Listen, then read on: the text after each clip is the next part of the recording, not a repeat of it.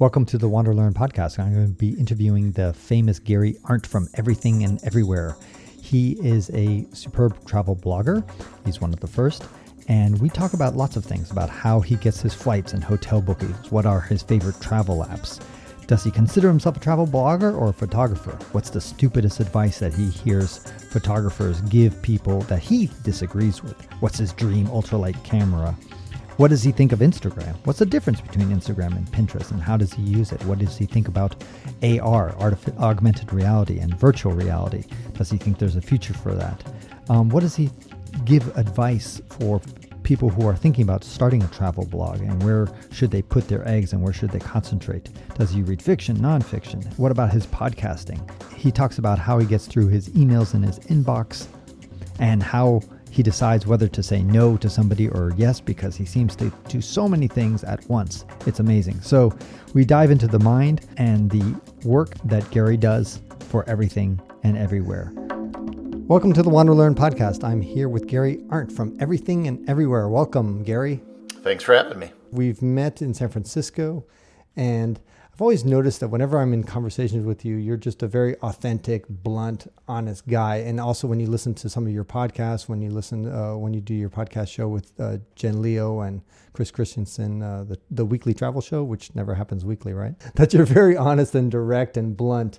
And I love that about you. Is that just a Midwestern thing? Is that something from Minnesota? Definitely not a Minnesota thing. Most Minnesotans, they're known for what's called Minnesota nice, which is basically being passive-aggressive, which is something I absolutely hate. Okay. So it definitely doesn't come from that. I don't know. It's just who I am. Okay. It has its pluses and its minuses. I tend to be very bad with people. Like, I'm not very diplomatic. Mm-hmm. And so a lot of times it's like, oh, you shouldn't have said that. It's like, well, they suck. I don't know what I'm supposed to say. And exactly. Well, I mean, it's really useful, I think, also from a travel perspective, because you come back and you'll just say that you don't like this about a country and you don't care if it's politically incorrect or not. I don't usually say a lot of that about countries. I think you could say that about a hotel, an airline, maybe a city. But I always hate lumping an entire country together, unless it's a really tiny country. Because there's, even for a moderately sized country, there are usually, a lot of diversity. So you can go to a major city and maybe not like that city, and then you get out of the city and it's a completely different experience. So, I try not to paint with too broad of a brush, because I think that's a mistake a lot of people make. They have a bad experience. They go to Mexico and they go to Tijuana and they say, well, this happened to me in Mexico. I hate Mexico. I hate Mexicans. It's like, no, that was just Tijuana, and that, may have just been a fluke thing. Exactly. It could be a fluke thing. In other words, it just comes down to the people you meet. You might have met the store clerk who was having a bad day, and then the store clerks are rude to you, and then you just had the bad luck to meet the bus driver who is also having a bad day. And then all of a sudden, that was the totality of your, 2/3 of your experiences. So, voila, you conclude the whole place. Yeah, and, I've been, and I'm sure you've experienced the same thing. You go to the same place twice, and you have a completely different experience based on who you meet, the weather, the festivals that are going on, or whatever. And so if you just evaluated the place based on your first visit, it wouldn't be a very representative view of the place. Yeah, that's true. And that makes job as a travel blogger, I think, kind of difficult. And I guess some cynics could just say, you guys are full of shit. You're just making all these pontifications about certain places, even though, let's say, people like you and that are trying to be very careful about not making too many generalizations. At the same time, if you come off sounding like a pussy if you're all of a sudden saying, oh, well, they're sometimes nice, they're sometimes bad, it's sometimes good, it's sometimes this. You're not really saying anything about anything because you're just trying to avoid a dogmatic, strong statement. And then you get faulted for that being too much of a generalist. So it makes it really hard as a travel writer, I think. No? I think it's important to note that a travel writer is not a critic, right? We're not the same as a movie critic or a restaurant critic. And a lot of people want it to be that way, but it's not what it is, where you're trying to pass judgment on something. And a lot of people fault travel writing in general, whether it's magazines or online, for not saying anything negative. And I don't think saying something negative really helps someone. Let's say you go to a hotel in New York and it's a bad hotel. Well, there are 300 hotels in New York. And if I say this hotel is bad, okay, I have now narrowed your choice of hotels from 300 to 299. I really haven't done much to help you. Whereas if I say, this is a good hotel, you might follow my advice and say, okay, I'll think about staying here, and I may have helped solve your problem of finding a hotel. Which is why I don't know if, being negative or trying to do what, other critics in other areas do in travel writing is necessarily productive. I was listening sometime to Tim Ferriss's podcast, and or his books and that kind of stuff, and he always has this whole idea of always trying to say no, no, no, no to all sorts of things. And my very first interaction with you, Gary, was when I think I was just starting my blog. This was like 2006 or something like that, or 2007, I can't remember. And you were just allowing pretty much everybody who had a travel blog to be linked to your site. And you didn't really seem to ask too many questions. You're just like, yeah, I'll link to your page from my page. And it was very open. And ever since then, and I was very impressed by that. You're just kind of like, you said yes to that. And if I, have ever sent you an email, boom, you answered it. And it posted anything on your Facebook wall, boom, you answered it. And I know a few years back, I heard you doing an interview where you were basically talking about the fact that you still pride that you answer every single one of your messages, and you don't have a personal assistant or anybody answering it. And you're trying to keep that way as long as possible. And not only that, but you do it so quickly. I mean, it's amazing. Like, I'll write to you and then boom. Is it just I'm lucky, or am I on your VIP list, or I get the impression you do this with everybody? Probably luck. I mean, if I'm sitting at my computer and an email comes in, I found the most productive thing is just answer it immediately, right? To just send out a sentence. You and Chris Christensen. Yeah, because, rather than let it pile up, if it's something that can be answered immediately. The things that tend to pile up in my inbox are things that require me to make a decision, or they're asking something more of me, or I don't know what the hell to say. But if it's just, hey, can we do this? Sure, let's do it now. Boom. Done. That kind of stuff I can do very quickly. I do say no to most things from a business sense. So I get stuff every day in my inbox of people that want me to promote their product or their brand, and I say no to pretty much everything. But in terms of things like interviews, I have a general standing rule to never say no to an interview. Okay. And that's worked. Yeah, and I'm not Tim Ferriss, so that's true. A big difference. He probably gets an interview. Yeah.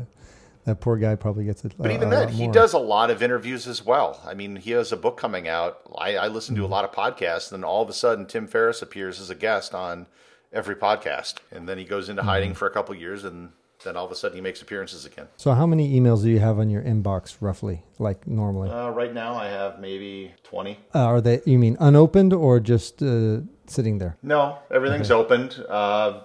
Most of them were in the middle of some sort of dialogue or something. So you do have almost like a zero inbox wish and goal. Sometimes you achieve it. Yeah, it's just kind of hard. I mean, I got a couple things, 2 emails from 2017 still. One is a guy I keep putting off. He wants me to take a picture of all my camera gear and send it to him. I just never do it. And again, that's a request where it's like, I got to go and set up crap and take pictures. And is this just a random fan, or is it a business? Or no, it's a guy with a website who focuses on like the gear that photographers carry. And I'll probably do it eventually, but it's just, the more you're asking of me, the more time it's going to take, or I'm going to delete it. I see. And that's the other thing. There's a lot of people that email me. I will not, especially if they're just asking for something like, "Hi Gary, I don't know you. I want something from you." I'm not going to respond to that. I'll just delete it. Mm-hmm. What if it's travel advice, like some random person saying, "Hey, I'm going to be going to, I don't know, Thailand, and can you tell me something about it?" Or where? Yeah, I'll try to answer that if it's a legitimate travel question. Or what I try to do now is I refer them to my Facebook group, which has become a really great source of people answering questions, because it's not just me. Because I don't care how well-traveled anybody is, there's always going to be, if you're in a well-traveled group of people, somebody probably has been, everywhere where it's hard for one person to do it, right? Right. Yeah, and then also just not everybody's going to hold the same opinion, which is kind of what we alluded to before. So talking about your photography gear, let's talk a little bit about your favorite travel apps and your favorite travel gear and that kind of stuff. So let's get down to the practical stuff. Do you have your top 5, top 3, whatever travel apps that really, really When you reset your phone or buy a new phone, which are the ones you jump to and make sure they're on your phone? Nothing fancy. I think the whole travel app thing, there are people that just love writing articles and, top travel apps. No, there's no new travel app that I have, really found. It's Google Maps, TripIt. What about for your booking? How do you book airline flights or hotels? What do you use? I guess I have various apps for loyalty programs for like airlines and stuff. Right. I usually won't do that on my phone. I'll do it on my phone sometimes if I'm on a road trip or something and I'm pulling into a town. But flights, pretty much never. I'll do that on my computer. And what are your favorite top 2 sites that you go? It depends. Lately, I've been booking directly with the airlines themselves. Oh, really? Okay. Yeah. You find it's a bit cheaper, or? Well, I might do a search on Expedia or something. There's some other things I've signed up to, like, discount flights. I live in Minneapolis, and pretty much everything for a lot of, all those deals, everything is orientated towards like the major markets like New York, Los Angeles, San Francisco. Right. So there's some stuff here. So if I need to go to a certain place, I can always check to see if there's any deals or discounts on particular airlines. But a lot of times I don't have any choice because I'm working with another company or a destination and they're flying me out. So they just handle the tickets. Okay, so you don't have really any big travel apps or even travel websites that you're kind of going to. What about gear? I know I think it was called a Scott jacket or something like that. You had a jacket that you're promoting. They were either sponsoring you or something, but obviously you liked it too. Scotty Vest. That's right. Yeah, they basically have a whole line of clothes, not just, jackets and stuff, that basically are designed for travel. Primarily, they just have a lot of pockets, so they can fit, your cell phone or a Kindle or an iPad, your earbuds, a whole bunch of stuff. It's very handy for going through airports because you just stuff all your crap in your jacket, and then you just take your jacket off, put it through the X-ray machine. You don't have to deal with a lot of things.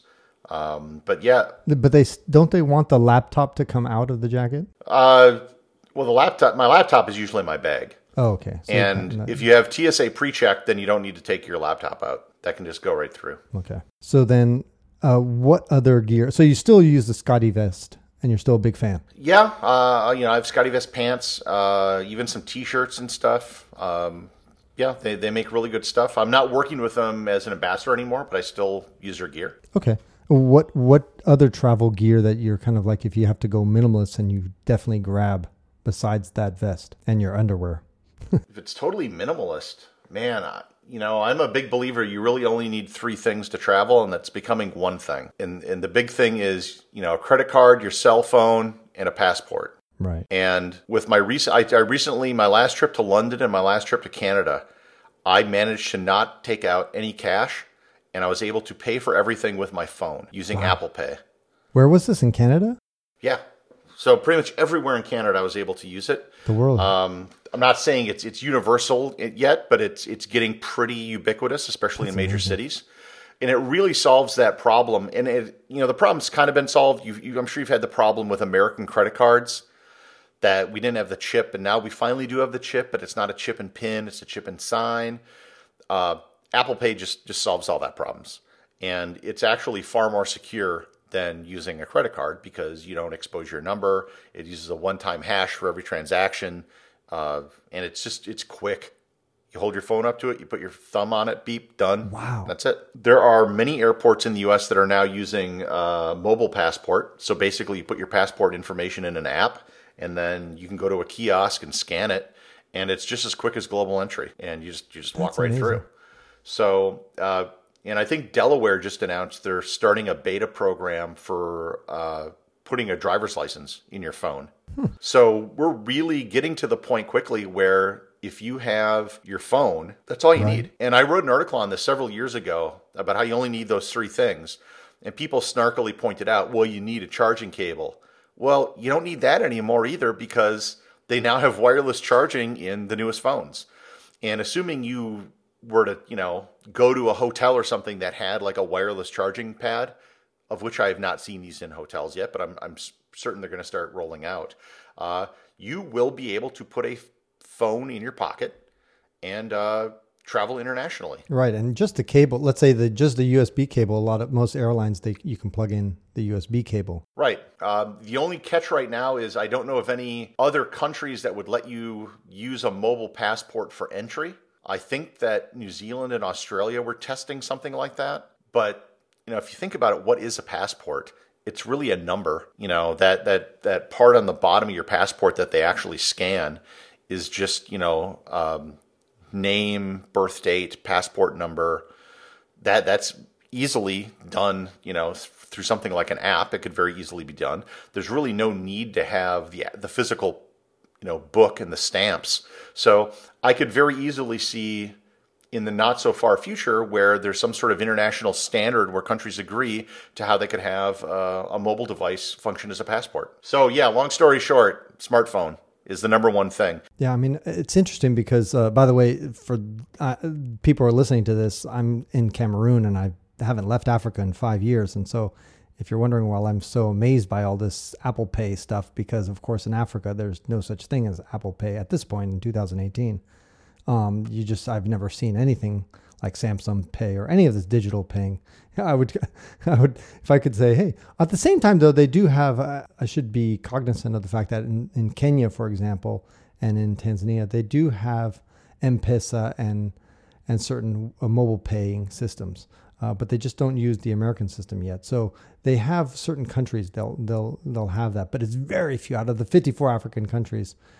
Digital pay is maybe in 5 countries, South Africa, Kenya, Tanzania, and maybe a few others. But it's changing. It's slowly changing. I think, over the next 5 to 10 years, any place that accepts a credit card will be able to accept that. Right. It's just the problem is they don't accept credit cards in probably, I would say 30 out of the 54 countries. I mean, the majority of countries, you just can't use a credit card in Africa. If you show it, you're like, hey, can I buy it? Did I tell you this, Gary, that when I bought my car, I bought a car for $30,000 and I had to pay in cash because I was in Benin and they wouldn't take a credit card or even a wire transfer. They're like, no, we just take cash.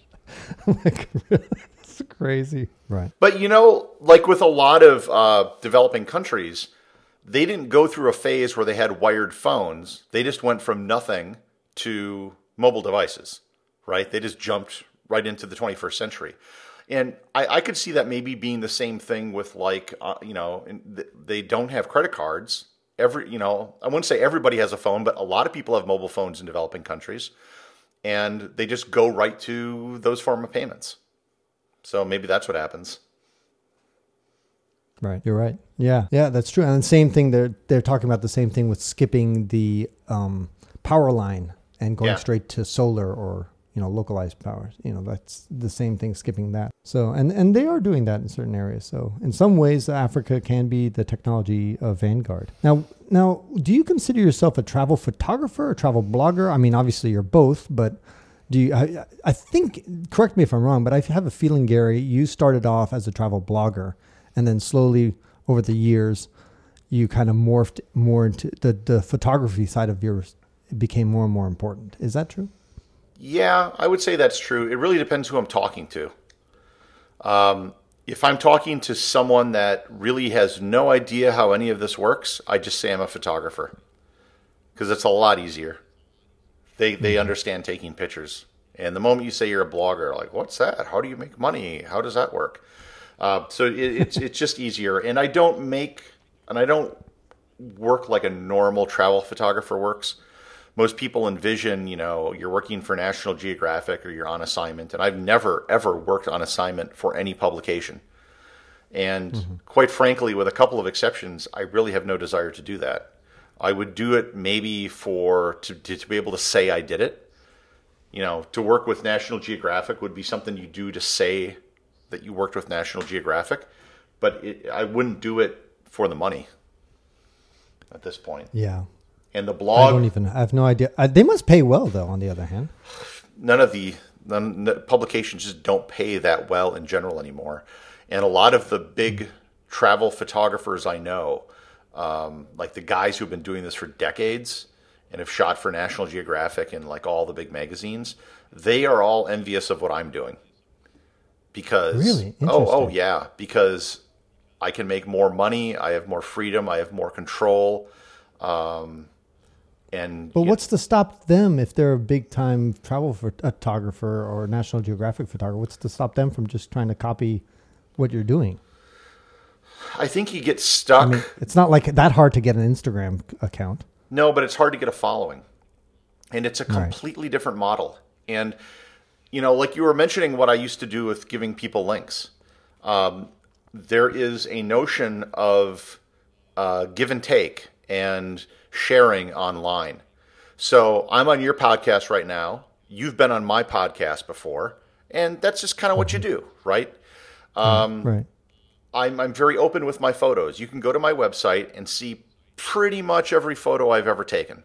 Like 50,000 of them are available online. The old model, these guys would look at what I was doing and think I was crazy because you don't do that. You have to hold your stuff very tight. You have to own the rights, right? And you got to put that big fat watermark that nobody and looks at. I don't watermark anything ever because Right. it just makes them look bad. And so it's a very different mindset of how you work online and how you grow an audience. And their whole business, their whole life was about working with editors, pleasing editors, and doing it that way, never pleasing an audience. And same with travel writing. Whereas, you know, fundamentally, I'm a publisher when you get right down to it. Yep. So I have to think like a publisher in terms of, you know, circulation and my audience and all those other things that they never had to think about. And so it's a big mindset shift. There's a couple people who have done it. But for the most part, you know, and also, you know, once you get to a certain age, you don't really want to do something brand new like that. So, Right. yeah, I mean, they could do it, but it's a big, big shift. What's the stupidest advice that you hear some photographers give people out there that you kind of disagree with? Shoot in manual. Okay. Photography is not rocket science. It really isn't. I am completely 100% self-taught. Never took a class, never had a mentor, never read a book. Just figured it out. And by the way, let me interrupt you, but you have won several awards. Can you list some of the ones that you've been most proud of? I've been named Travel Photographer of the Year by the Society of American Travel Writers. I was named Travel Photographer of the Year twice by the North American Travel Journalists Association. I've won 3 Lowell Thomas Awards. I've won a couple dozen like NACHA prizes for individual categories, 2 Northern Lights Awards for photographing Canada. Yeah, a whole bunch of stuff. Right. So continue. So, and With that- then there's a lot of photographers that like went to school to study photography. And I really think they overthink it. And, you know, the idea of shooting in manual, of controlling everything as opposed to just shooting in aperture priority, you know, maybe that's great if you're using, you know, a silver plated Ansel Adams type camera, or if you're in a studio or something. But for the most part, it's completely unnecessary. And I think they make it, you know, they have this notion of what a real photographer has to do as opposed to what you should do to just get a good photo, which is really all that matters at the end of the day. It's not how you did it. You don't get points for creativity. So you basically have what was the equivalent of a 1980 supercomputer in your camera, so you might as well take advantage of it and let it do some of the work if it can, and just focus on the things that, you know, affect artistically how you want the shot to look. And so, Well, I also think that the post-processing tools have come such a long way that you can really do a lot after you've taken the photo. for some things, like things like white balance, you can affect, you can choose, or you can fix that, no problem. You should do as much as you can in the camera, but you're right, you can do a lot in post. And a lot of people don't understand how that works. The term photoshopped has gotten a bad name because of the fashion industry, because they would swap out body parts and make people thinner and do stuff like that. Whereas in reality, most of the touching up you do in a photo is just things that you could have done in a dark room. Shadows, highlights, contrast, color, sharpness, things like that. Right. Yeah, it's amazing. Now, what about your dream ultralight photography gear? Because one of the things I really hate about photography and I do much more videos than I'm much more of a video guy than a photography guy. But what I hate about both of these things is the weight of these things. Is there? I know you have I think you bring like 2 lenses or something like that. Maybe you bring 3 lenses. 3 lenses, when you travel. But I don't really travel with a lot of gear currently. I don't know if I'd want to get much lighter. I have a Sony A7R II, which is my go-to camera, and I might swap that out for like the A7 III at some point. But I have no real need to change. I carry an A6000, which is a very small camera as a backup, and I have 3 lenses. So I really use about half a camera bag, and the rest I devote to just general electronics, my computer, wires, stuff like that.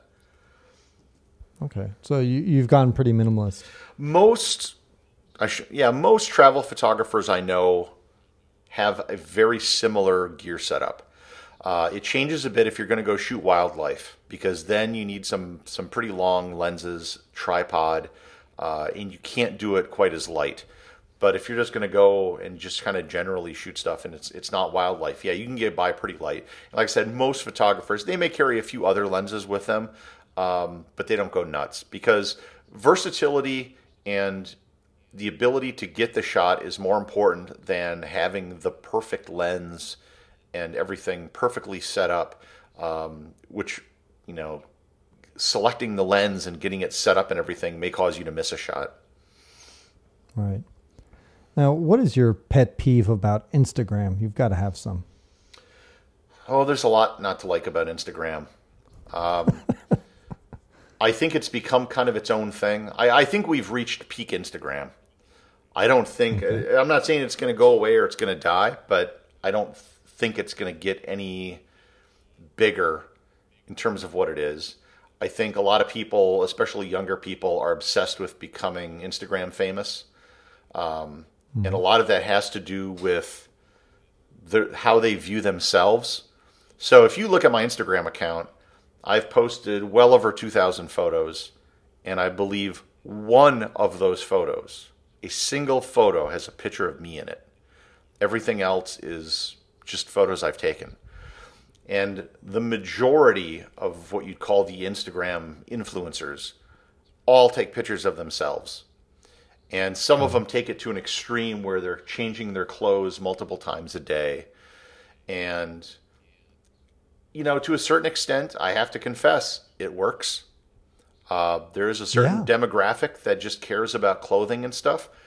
I don't think they really. But even in the travel place, you've got some sexy women who dress, like in bikinis all the time, and that really seems to work for them. Well, sure, bikinis always help, but I always question whether or not people are following it because of the destination they're wearing the bikini or the fact that they're wearing a bikini.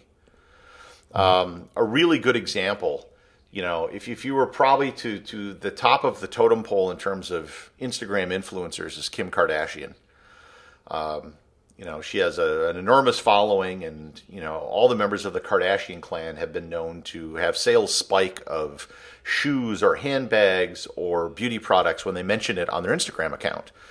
Well, several years ago, Kim Kardashian went to Armenia, and she went there with her husband, Kanye West, and I think Khloe Kardashian went there as well. So, this is like a murderer's row of Instagram influencers going to Armenia, and everyone thought, oh my God, Armenia is going to get so much tourism because of this. Nope. Tourism didn't budge. Nobody went to Armenia. Interesting. Because nobody is following Kim Kardashian for travel advice. And the kind of person that's going to go to Armenia is probably not the kind of person that follows Kim Kardashian. And well said. And I think a lot of marketing people are figuring this out, that, and the same thing happened when Oprah went to Australia. She took her show to Australia the last year she did her show, and everyone's like, oh, this is incredible for Australia tourism. They're getting so much marketing. And they spent millions of dollars to fly Oprah out. And the next year, American tourism to Australia dipped 0.8%. Because Oprah's audience, the people who are watching television in the middle of the day are not the kind to get on a 12 to 16 hour flight to go to Australia. They're going to go to Branson, Orlando, Las Vegas, wherever. They're not going to Australia. Right. Hold on one second. Rejoice, can you turn on the fan? I'm going to edit this out, Gary, but it's just too hot here. It's like 89 degrees and it's 5 a.m. It's so hot here. It snowed here. Turn on the fan. It is snowing right now, and it's April. Amazing. That is bullshit. I did not sign up for this. Yeah. No, I don't know. Can you hear that fan too much? I'm going to edit out my voice most of the time when you're talking. I can just silence my voice. But can you hear that fan? Yeah, I can. You can? Okay. Well, it's all right. We'll turn off the fan then. Suffer through the sauna. What we do for good podcast audio. Okay, we'll continue.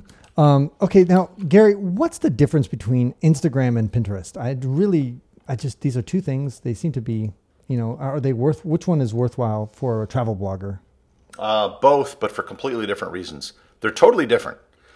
So Instagram is a social platform. You post things, people follow you, they like it, they comment, you post the next thing. But you can't share it. Like, let's say if I see a great Instagram thing, I can't republish it and say, hey, I want to share this with all my followers. Not easily, no. That's not built in, but there are still people that kind of do it. Right. Pinterest. And that's another thing that pisses me off, by the way, about Instagram is that I see some travel blogging accounts and they have some amazing, amazing professional photos. And I'm almost certain that they haven't taken those photos. Probably not. I know there's a lot of big accounts. I wish somebody would say, hey, come on, these photos I've taken versus, every photo in your Instagram account is taken by you, Gary, right? You don't republish. Yeah, it's a point of pride. I'm a photographer, but there are big accounts like Beautiful Destinations. Yeah, they just use other people's photos. Right. It's fine. Also, by the way, I have no problem with people using other people's photos if they credit the person who took it. Like mostly National they do. Geographic. Yeah, okay. Like the big accounts do. Yeah, like National Geographic, they'll always credit people, which makes sense. Anyway, I'm sorry. You're about to talk about Pinterest. Oh, and Pinterest is really a search engine. It's a search engine for images. So the fact that you have followers or all that stuff doesn't matter on Pinterest really at all. So would you say that Pinterest is kind of like a competition to image.google.com? No, because it's a search engine for images where people upload the images particularly to Pinterest, and they usually have text on the image. For most bloggers, Pinterest is the number 2 source of traffic after Google. Wow, really? Oh, yes. Not even close. Google is number 1 by a lot, and then very firmly number 2 is Pinterest, and then number 3 is whatever. Really? Absolutely. Yeah. It's just so I guess you're suggesting that travel bloggers should start paying attention to Pinterest. Most of them are. Oh, you'll see there's tons of Facebook groups and whatnot that are all about Pinterest. See, I've been living under a rock. In fact, it's in a rock in Africa for the last 5 years. So I've lost the touch with all these little details. The great part about Pinterest is you don't, for Instagram, I physically have to do it. With Pinterest, you can farm that out. Someone else from a completely different Pinterest account could post pins for your site. So it doesn't have to be you doing the work necessarily. You could hire a VA or something to do most of it. I guess. All right. Well, so basically your bottom line is get involved in Pinterest if you want to kind of spread the word of whatever you're blogging about. If you want to drive traffic to your website, yeah, I would say you pretty much have to be doing Pinterest stuff.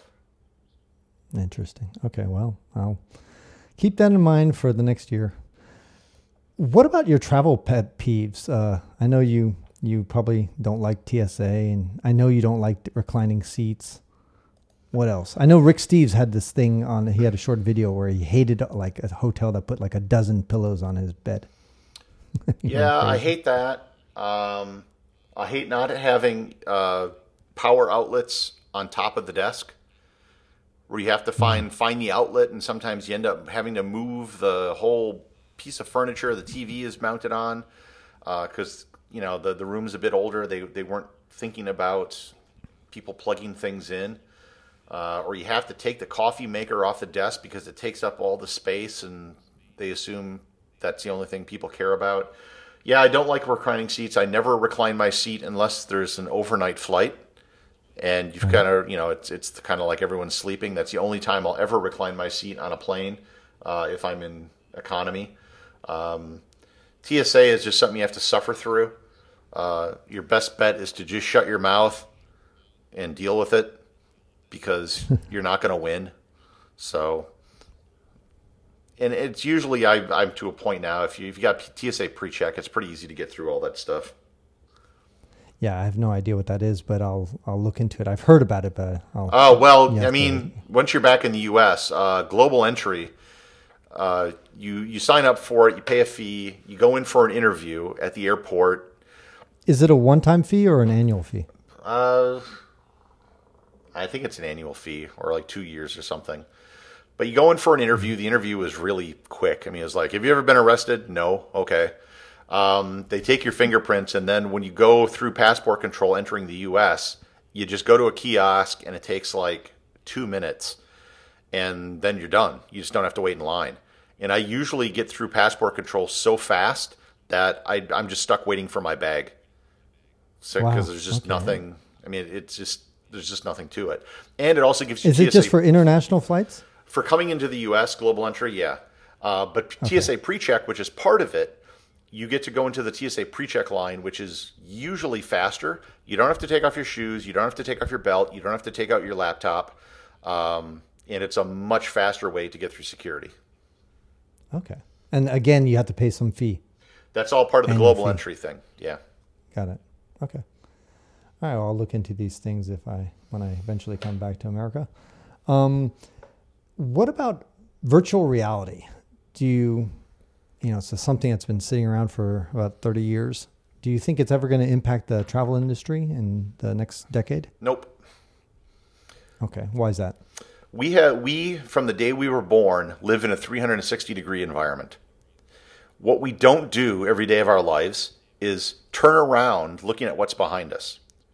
And if you look at how people behave when they put on a VR headset, that's what the first thing they do, right? They turn their head around, they look up, they look down, and all they're doing is taking in the novelty of having this thing on their face.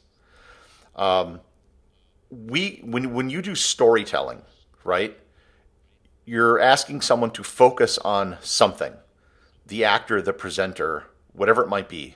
The storyteller is saying, look here, this is what's important.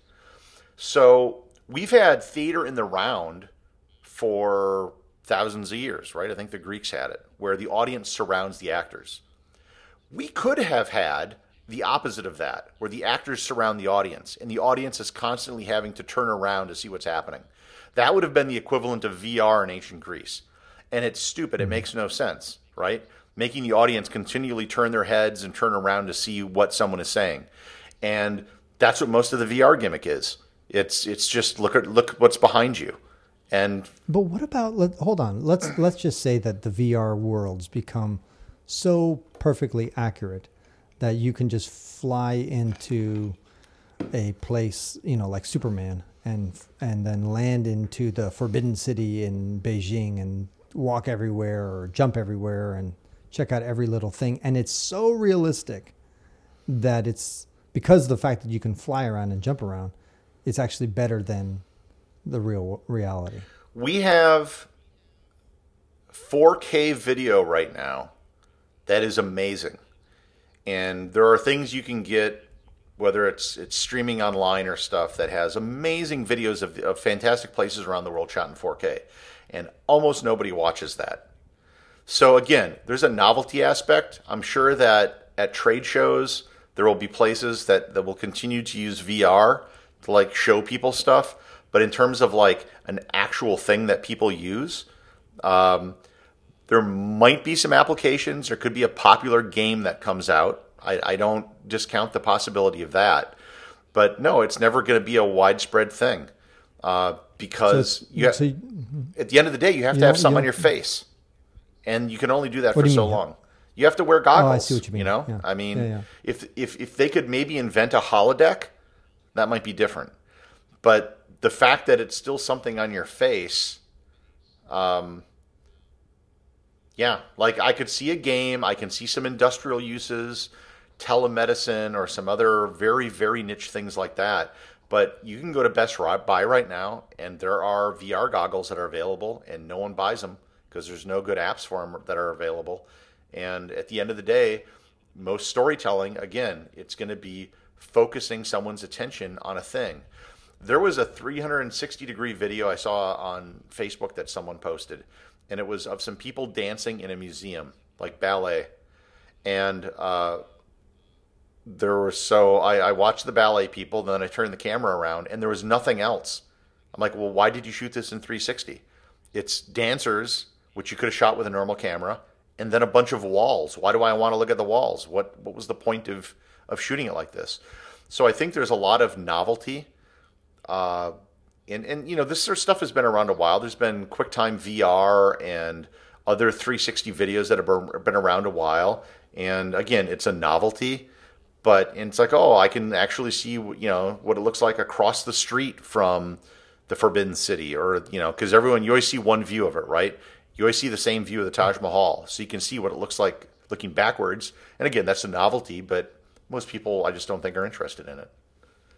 But I think the way you're describing the VR here, you're thinking mostly of kind of a more or less fixed point where you can turn around, look up and down, and do 360. But when I'm talking about VR, I'm talking about the ability to actually then explore the Forbidden City and go down even every single nook and cranny, go through all of Beijing for that matter, or all of China eventually, and just see from every single angle, open doors, go behind things, all sorts of stuff, not just being kind of fixed. No, I mean, like I said, we have some great stuff now. No one uses it. If they're going to be first of all, if you can get that sort of view of something, to create that, it's going to have to be something virtual.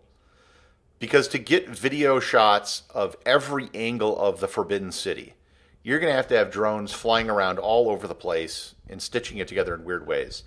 You're going to see that in World of Warcraft before you're going to see it, you know, using it to fly around the Forbidden City. So that's what I'm saying. It could exist. I could see it maybe taking off in video games, but not for travel stuff. Because even travel videos today, I mean, they're not that popular. It has a niche audience, but even then, the most popular ones, it's the personality of the presenter, I think, more than the pretty pictures of the destination. Right. All right. Well, I'm still, I guess, more bullish than you about the possibility of, not that I'm thrilled with people giving up physical travel and getting into a real plane and going somewhere, but I think at some point people are going to really do VR, and it's going to take off for the travel industry. And let me tell you another reason why. So you're about the same age I am, I think. Yeah, I'm 1970. Music used to be a thing that people collected because there was a tangible physical aspect to music. And you could go to record stores and maybe you knew someone that was into a certain band, or they had like these rare, you know, oh, this is a European version, and you had to go to this record store to get it. It was an import. And there was that element of music, right? Or maybe somebody collected like Grateful Dead concerts, or, this is a bootleg from a Beatles studio session. I remember stuff like that in college. Now, music is everywhere, right? It's on Spotify. You don't need to buy anything anymore. It's become universal and ubiquitous. And what's changed is you now are seeing people treating music, they're treating food that way. And I think travel has become that way. So it's a way, it's something that can't be digitized. You can't, you're not going to have a Spotify for food. It has to be a tangible thing. And so people are becoming kind of foodies. The food culture has increased. And you're also seeing, I think, an increase in travel as well, And I don't think it's ever going to replace travel any more than, VR is going to replace going to a restaurant. Okay. What about AR?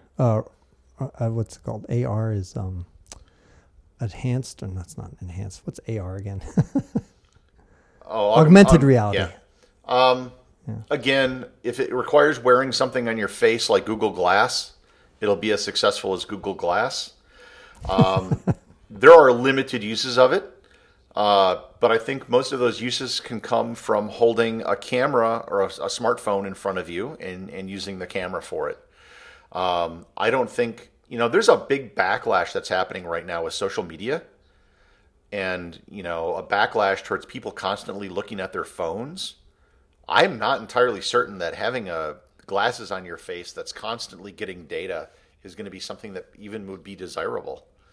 So again, but you think it could be, let's say you hold up your phone and then it gives you that augmented reality by looking through the phone camera on your screen. There could be applications. Yeah. I mean, first of all, it doesn't require any new technology.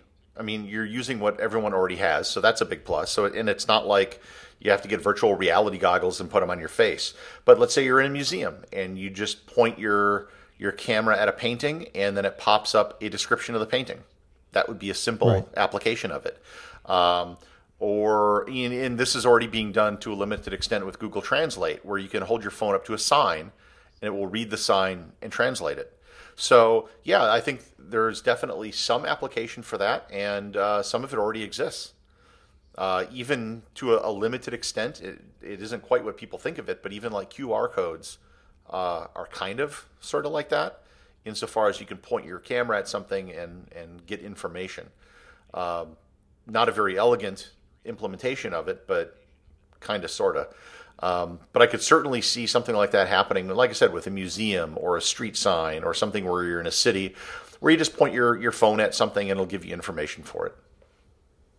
Okay, so that might pick up, even though VR may not. Right. I think they're very different things.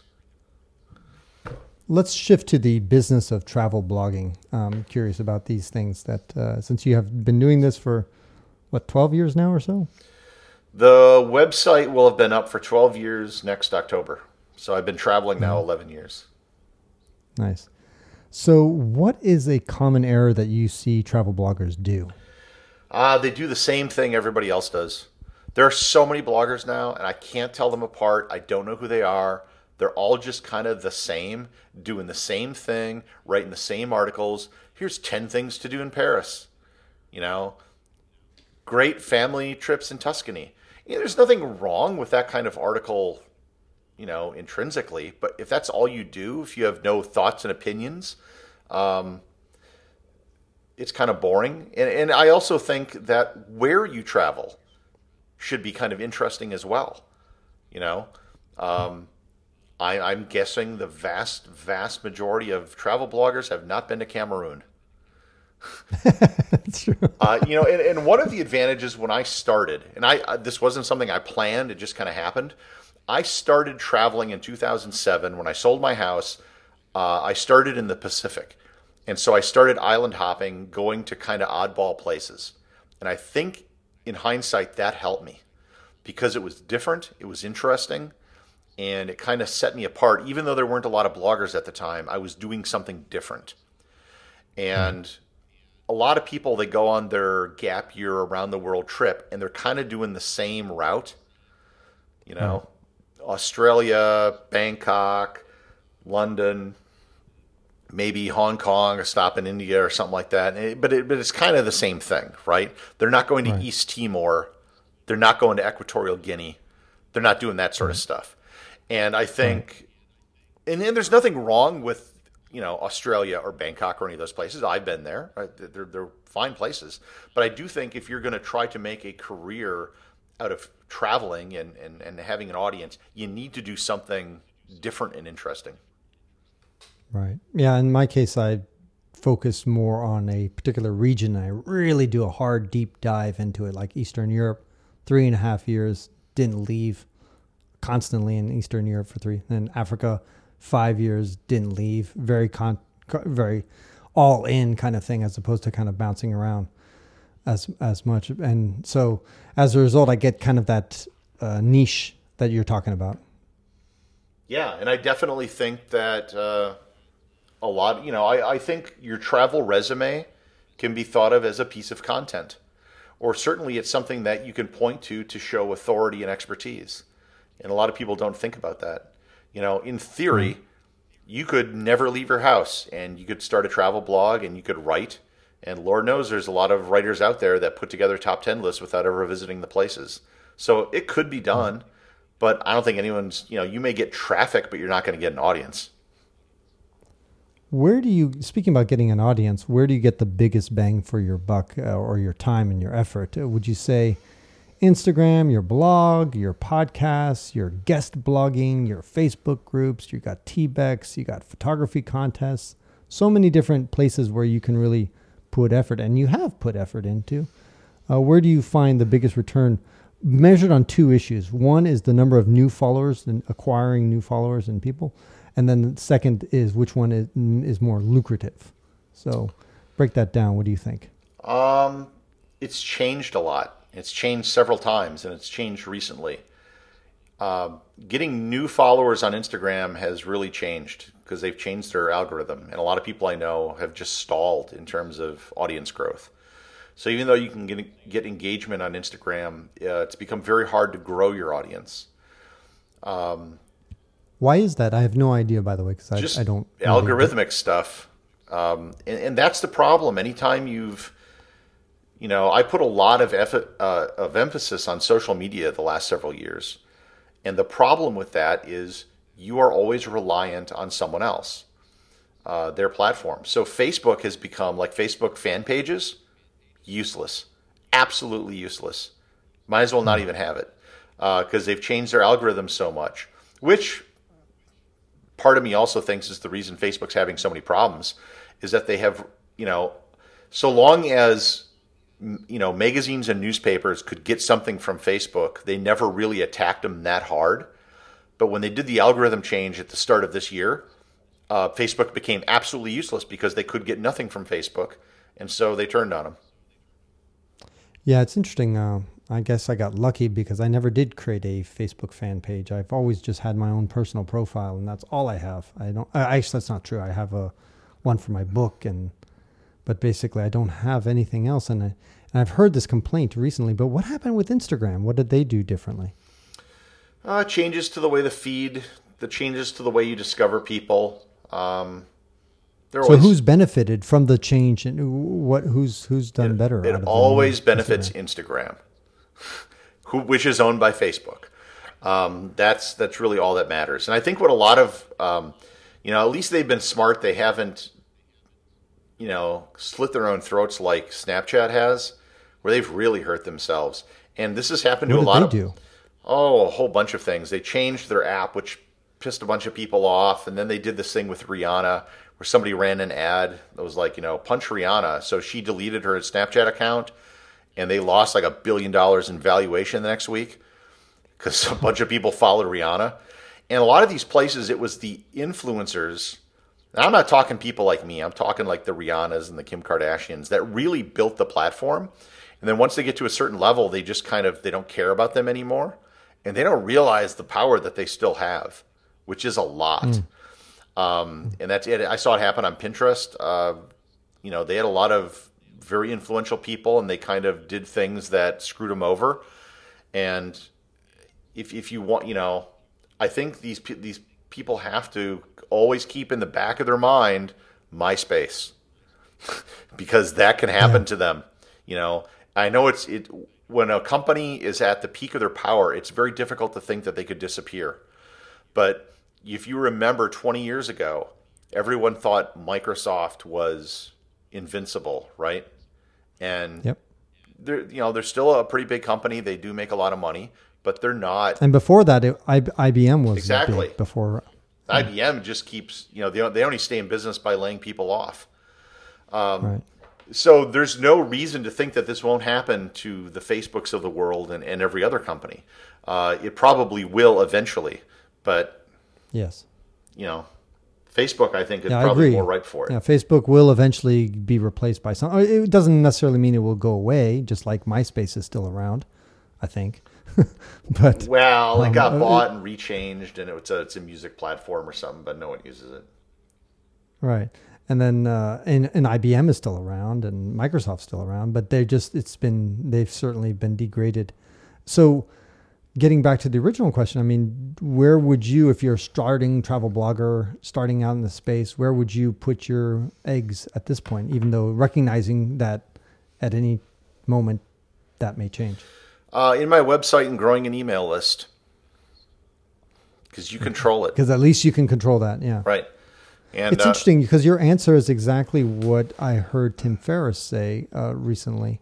He said something similar, which is basically he's been doubling down and putting a lot of effort trying to build his email list because it's the one thing that he can kind of be sure to have, and he can actually move it from provider to provider, email blaster to Right. email blaster, like Aweber, and go to another place and take it. And I should with him. also He can't take. I should also add ahead. podcasting, because when I meet readers in person, almost the first thing they always mention is my podcast.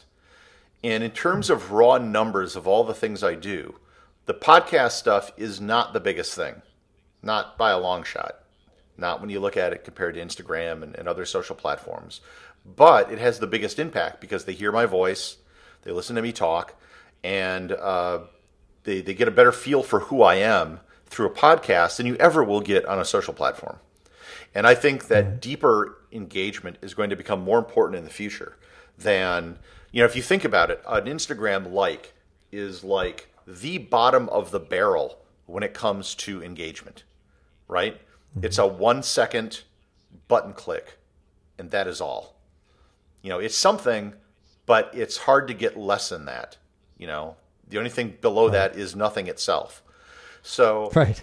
if you think of the time commitment involved, the total cumulative time for getting, let's say, 1,000 likes on a photo, just to make the math easy, you're looking at maybe 1,000, let's say generous, let's say maybe up to 5,000 seconds of attention. Right. And how many seconds are we at so far in this podcast already? Exactly. So it takes only a few podcast downloads to equal what thousands of likes on Instagram could be. Right. Interesting. And by the way, you can plug your podcast show because you actually have several, I think. Yeah, I got 2 and a third I'm about to launch. This Week in Travel, So talk about that. which This we've been Week in doing Travel, for 9 years now. And as we like to point Amazing. it out, It's always been Jen Leo, Chris Christensen, and you. The three of you have been consistent. yeah, we've never changed the format. And as we like to point out, it's This Week in Travel, not Every Week in Travel. Because it's hard getting 3 of us together. So lately, we do it maybe once a month or whenever we can. But it's amazing to me that you guys have stuck with it. I mean, because I'm always amazed, let's say, the Rolling Stones or U2, these rock bands that somehow managed to stay with each other through the thick and thin for decades. And in some ways, just coordinating you 3 people, not that you have all the excitement of a rock band, but still just to stick with it, relatively consistently. That's pretty remarkable. Well, we've never made a dime off the show, ever. And I do literally mean a dime. We've made nothing. But And why is that? Why did you guys never decide to do any kind of ads or sponsorship at this point? Because I imagine you get how many listeners, how many downloads do you have nowadays? not a ton. It's, I don't know, we get maybe 10 to 20,000 a month. Okay. But that's enough to make something. I mean, theoretically. Yeah, but just decided. You split it 3 ways, and then Yeah. maybe you're covering your costs. It's just not what it's really done more than anything else is we've been doing it a long time, and we've been able to meet and get to know a lot of influential people in the travel industry. And that's really been the biggest thing, I think. I think we'd have much better numbers if we recorded more. I mean, 10,000 is what we'll get if we don't record any episodes. So if we actually do an episode, we get more. And that's been the biggest stumbling block. And it's not the primary thing for any of us. Chris has his podcast, which gets a lot more traffic.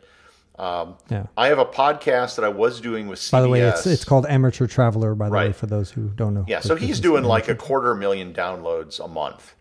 But what he does is his shows are kind of evergreen. So he'll talk about a country or a region, and then if you're searching for that, you may come across one of his shows and listen to it. This Week in Travel is not evergreen content.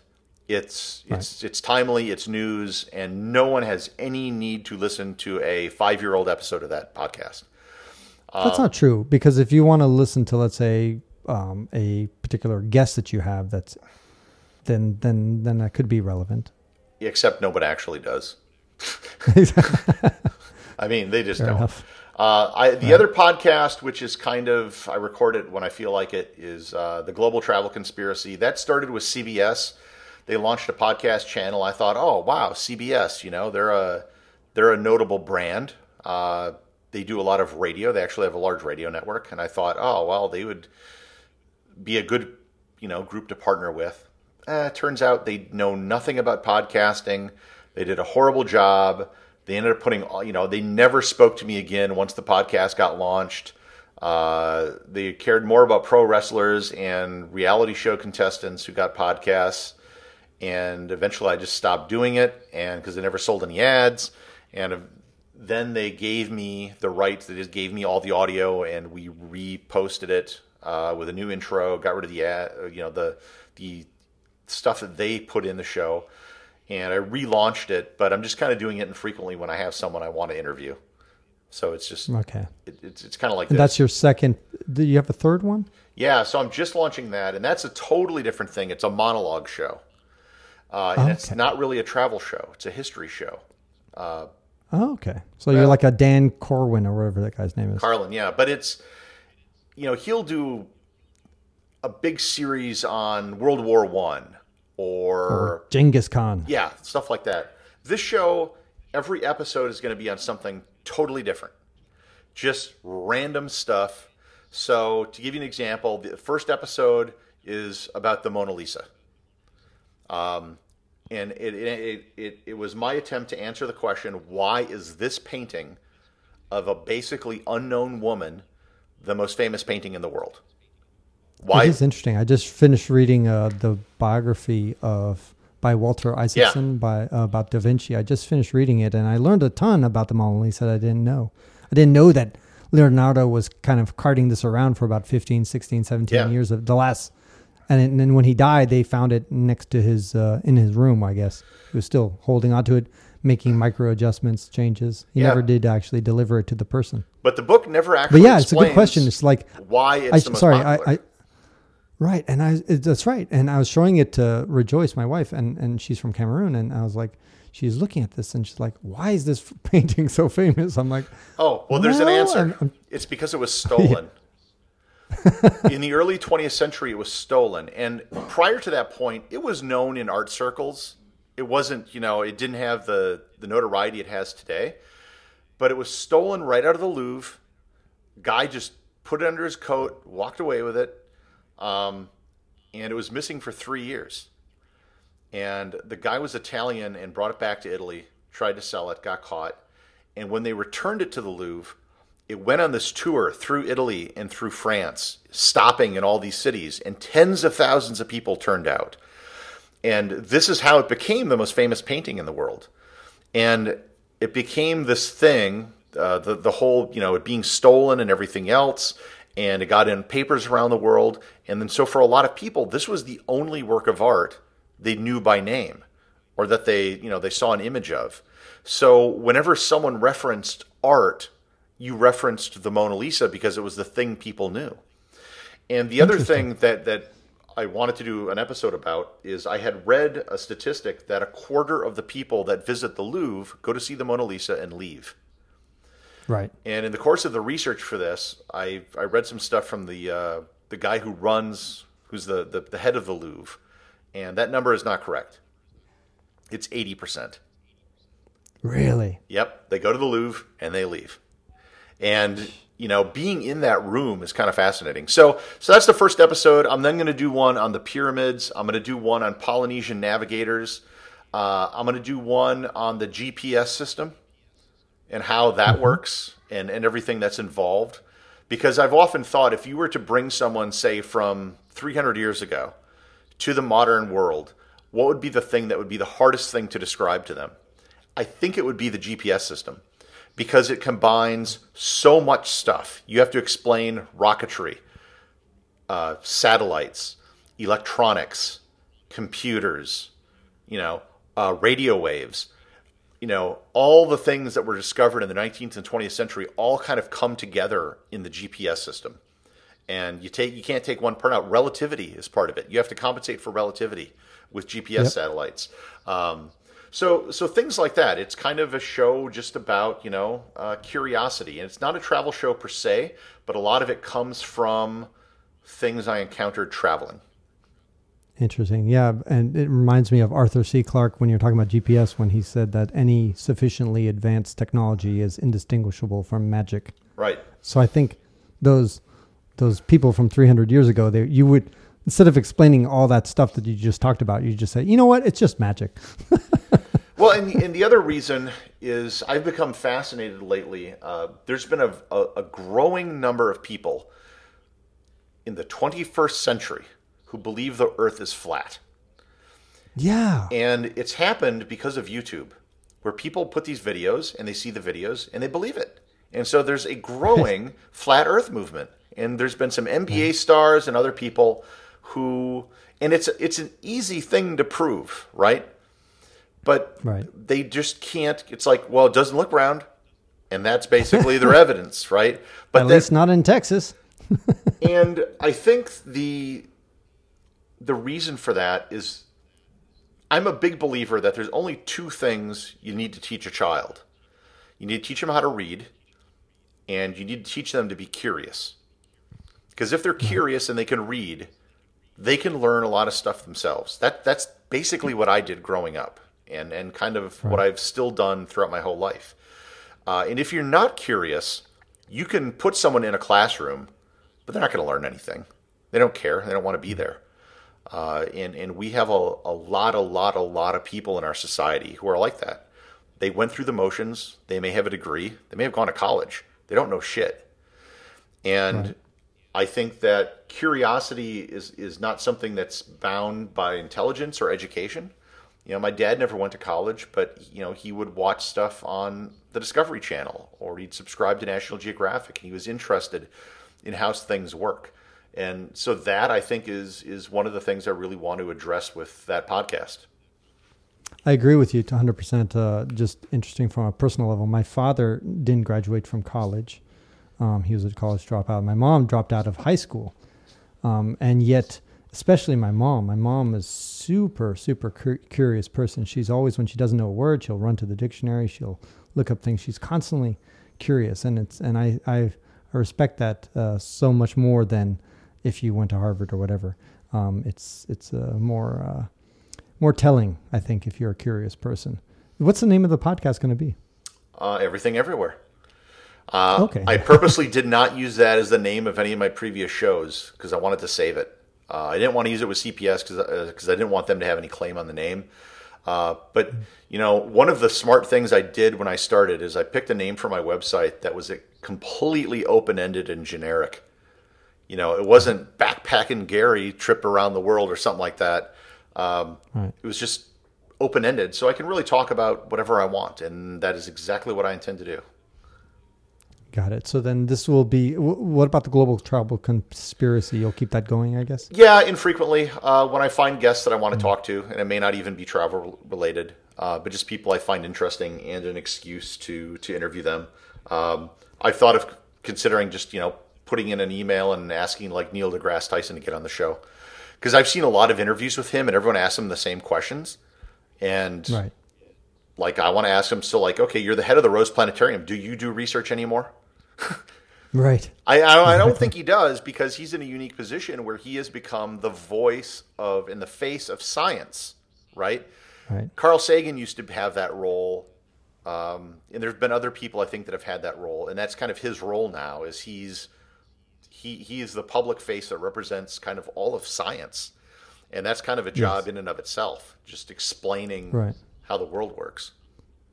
I remember one time I listened to several things that Neil deGrasse Tyson talks about, and I remember one time he had a guest on, and I can't remember now. In fact, the fact that the guest said, and Neil was like, "Huh, really? I didn't know that." And yet I was like, "I know that. How can you not know that, Neil? I guess you're not studying your books as much as you should, because he's doing so much evangelizing about science in general, and so maybe he sometimes falls behind on some of the research just because he's repeating answers to the same questions."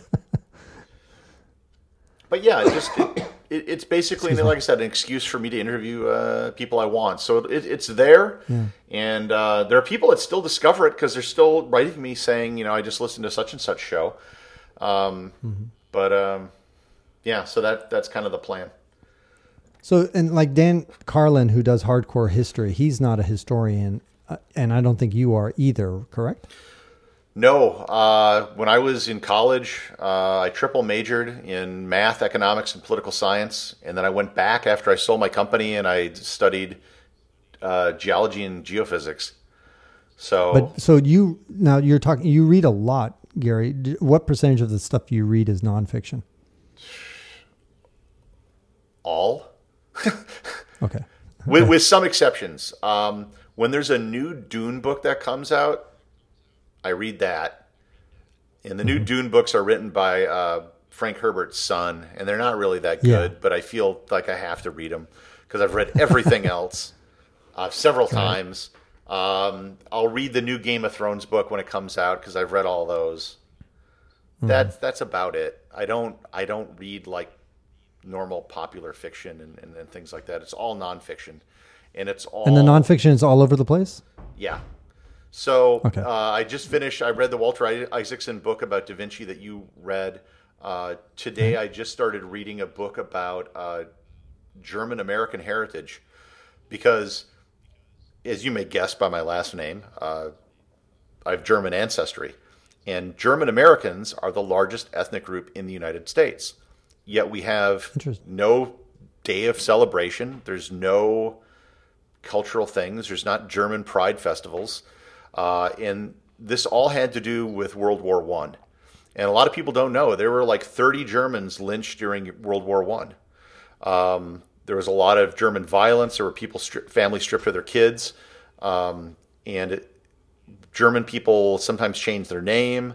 And it became unfashionable very quick being German. And World War II didn't help. So it's kind of this hidden ethnic group. I've even talked to the German Tourism Board about this, that, you have a lot of people that go back to like Ireland and Italy to go back to the old country, and Germans never do that. That's fascinating. So yeah, I'm just curious about it. So. Okay. So we completely went off topic because we were talking way back when about the biggest bang for your buck for the new followers and most lucrative. We were talking, I think you had mentioned basically the takeaway was work on your website, your blog, your email list. And that's your big thing because the other things are more vulnerable to the vagaries of the social media algorithm changes. Is that pretty much a good summary about that? Yeah, I'm not saying you shouldn't be on social media. I'm just saying it's a very different landscape today than it was 5 years or 10 years ago. And do you do Snapchat? Nope, never did it because I am an adult. Okay. Literally Snapchat, the demographics for Snapchat are such that it was not only just very, very young, but when a lot of the data I saw said when people reach the age of 25, they stop using it. Because the way you talk to your friends when you're in high school and college, like showing them pictures and, making goofy faces, you don't do that as an adult. You don't do that with people you know from work. And so people would just stop using it. So it wasn't something that they started using and then it grew with them. It wasn't Led Zeppelin. It was Sean Cassidy. Got it. If I can explain it in musical terms. Yeah, I understand. Yeah. And so then what about lucrative wise? Where do you kind of see out of all those groups and, the podcast, you have a blog, the Facebook groups, the T-Bex. For me, it's mostly the contests, brand ambassadorships. And that comes from all those things together. Right. But over the last year, I've been kind of redoing my whole website and rebuilding the business from the ground up because I never wrote things with an eye towards SEO. I never did a lot of those generic things to do posts. And so I get far less traffic on my website than a lot of people that have been doing this the same amount of time I am because I never went down that route. So I've been, but by the same token, I should add, from a strict technical SEO standpoint, I have a better link profile than all but maybe one or two travel bloggers because I have links from, many of the top websites. Not just that, but like Adobe, UNESCO, the New York Times, a lot of these high profile places. So it's been kind of restarting things. And so I've actually started doing display advertising in the last 6 months. I never did that before. I'm doing affiliate ads now. I've never did that before. And trying to actually start doing passive income from my website. Okay, so you are doing display ads after now a decade yeah. of them.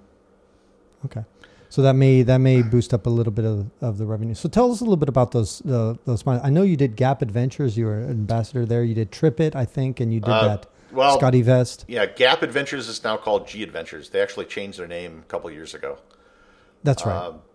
Yeah, they had a lawsuit with the Gap clothing store because somehow it was confusing buying khakis and going to Antarctica.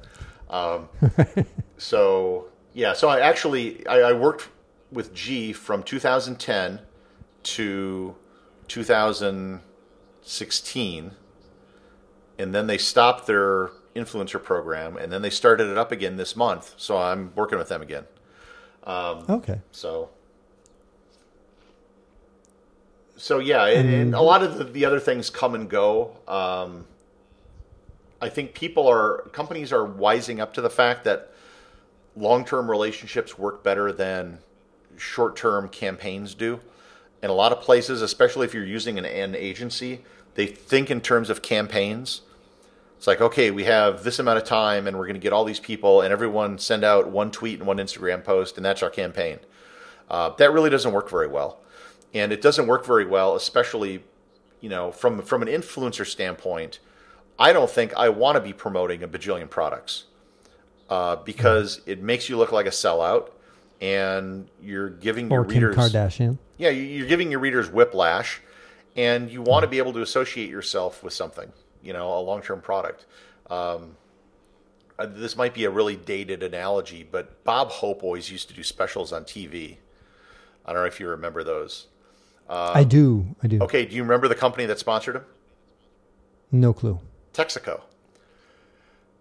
Texaco always sponsored Bob Hope, and I always remember that and they did it for decades. They always sponsored Bob Hope, and there's certain things like that I think that if you establish that link with someone over the long term, can be far more effective. And not to mention, it's just marketing 101. You need to tell people a message several times before it sinks in. And so just mentioning something once on social media is not very effective. You need to say it again and again and again and again and again. Right. What are your obligations that you have to G Adventures, for example? There are not really a lot of obligations. I'll travel with them. I'm going on a trip in, I think, May to the Baltics. I've never been there, so I'll be going to Latvia, Lithuania, Estonia. And then I may on my own, once I'm there, do they have that 2 to 3 day trip you can do to St. Petersburg without a visa. Right. So I might do that. You'll love, by the way, all those places are fantastic. And I might go to Belarus too, because I've never been there. And they just instituted a visa on arrival if you fly in. So what I might do is go a few days early from Lithuania, fly into Belarus, because I don't need the visa. Do a couple things there. I think there's a World Heritage Site within distance. And, do the tour. And then at the end of the tour from Helsinki, go to St. Petersburg.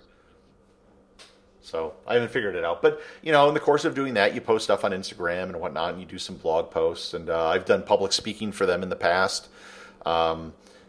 We had something planned. I don't know if it'll come about because I've been to every continent with G Adventures on their tours to do like an evening presentation, showing my photography and telling stories of the places I've been with them. Maybe doing it for their suppliers or for some of their resellers like travel agents and stuff. So we'll see. Now, so you're basically saying that the sponsors have been one of your best revenue sources for the last few years. Is that fair to say, or would you say that you get more? Okay. And that's, to be honest, is one of the reasons why I didn't focus on other forms of revenue, is because I was in a great position of being able to get these brand ambassadorships where very few bloggers were able to do that. So because I had a pretty good source of revenue coming from this, I didn't have to focus on display advertising, affiliate income, and all the other things that a lot of other bloggers have done. What's interesting is that you don't seem to have to do a whole lot for it. In other words, you just have to show up to a trip to the Baltic. How hard is that? No, there's some promotional things I have to do as well.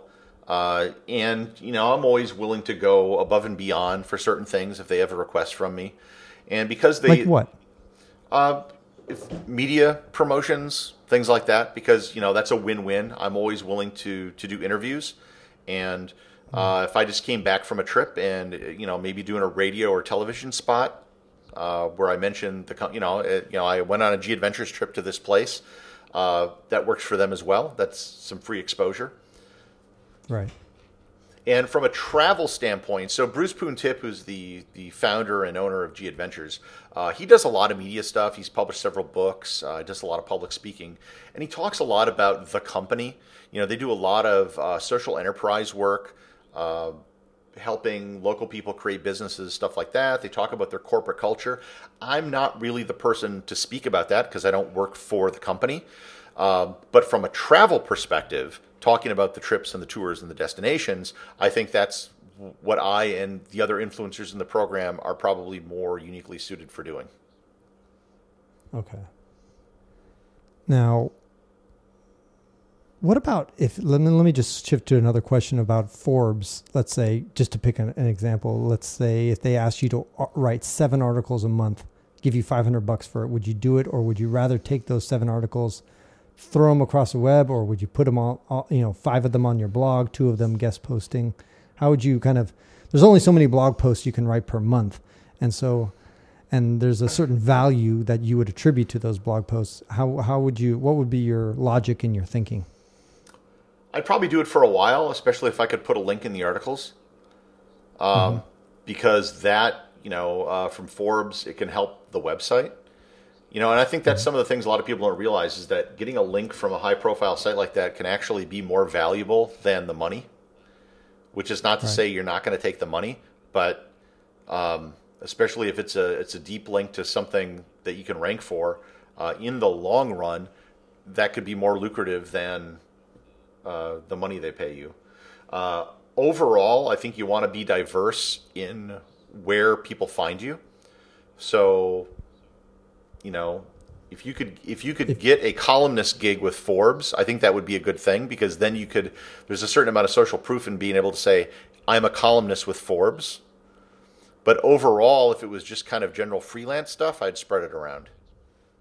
Okay. So, and you would take those, let's say 10 or 7 blog posts, you'd put most of them on your own website? It depends on what the post is. If it's an informative post that people are searching on, then I would definitely want it on my website.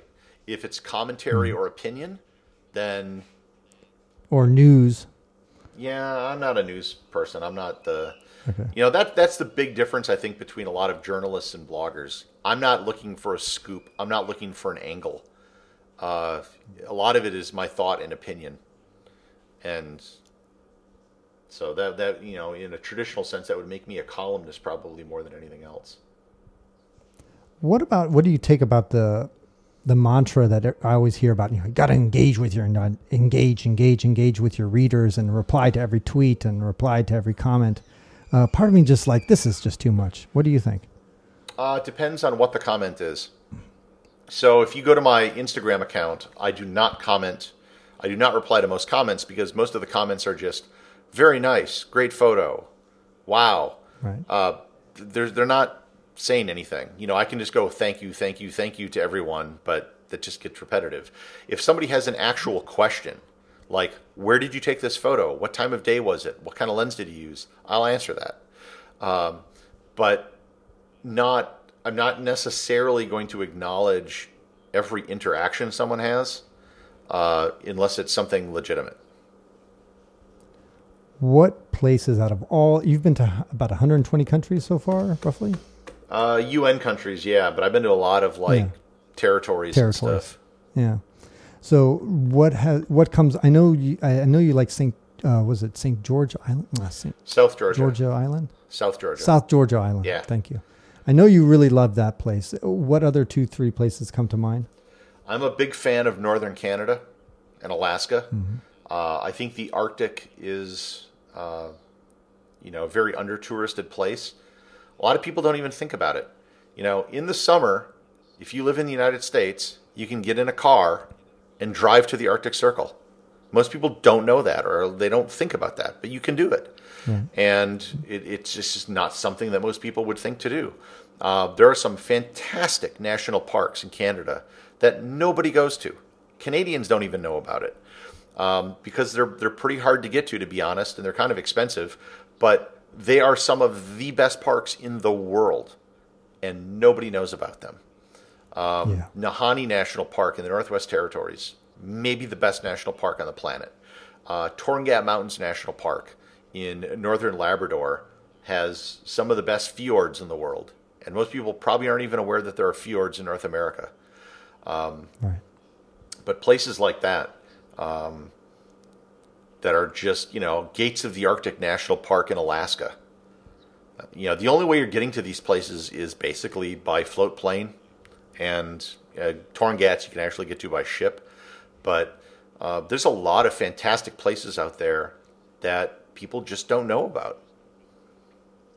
Speaking about places that everybody knows about, but nobody gets to go to, how about the moon and Mars? If it costs like $10,000 to go there, would you go there? And would you live there?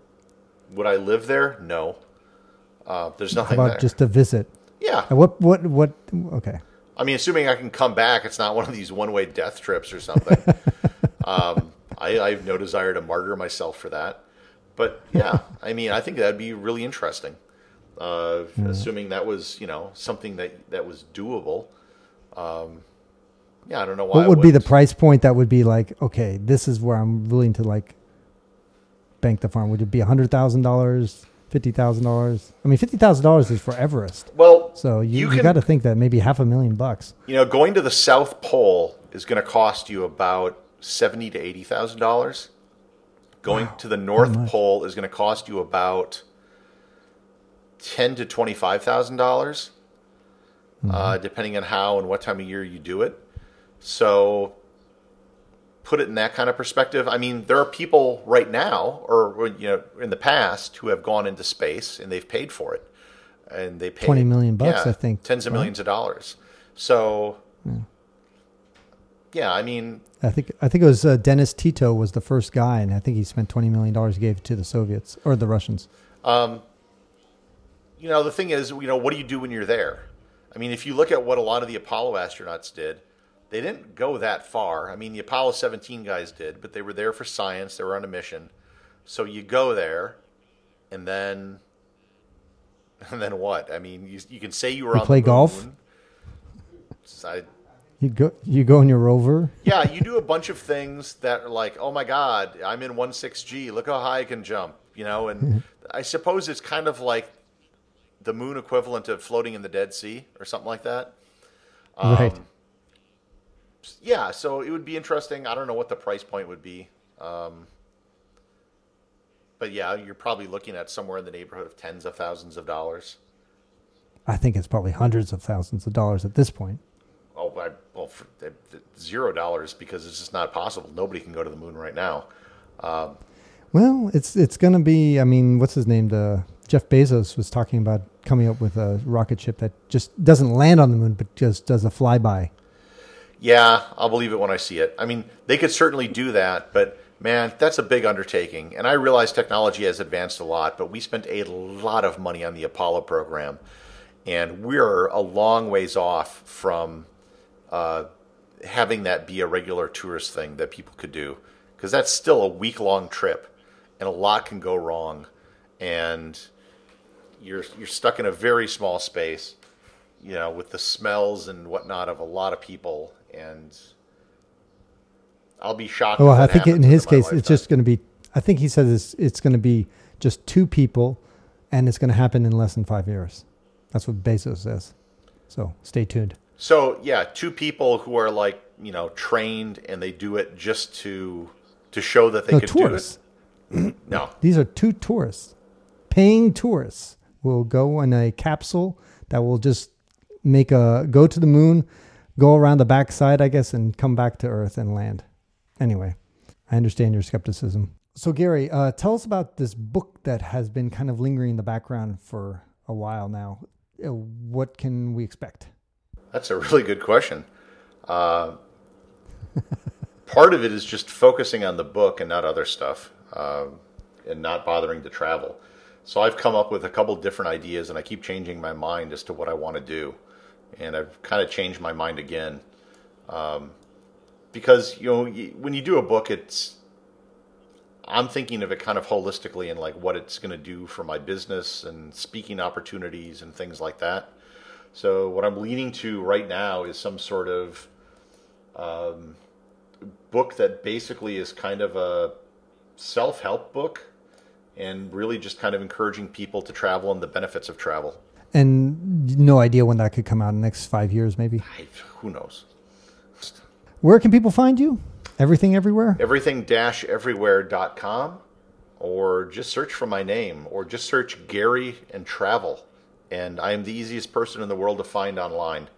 Any combination of that, you'll probably figure out where I am. I think Kim Kardashian might be easier. You got to be able to spell Kardashian. And that concludes this episode of the Wander Learn podcast, where we explore travel technology and transformation. If you'd like to see the show notes with links to what we talked about, or if you'd like to comment on the show, or if you'd like to ask me a question, then go to wanderlearn.com and click on the latest episode. If you'd like to connect with me, just remember ftapon. That's my first initial and my last name. ftapon is the username I use on all social media.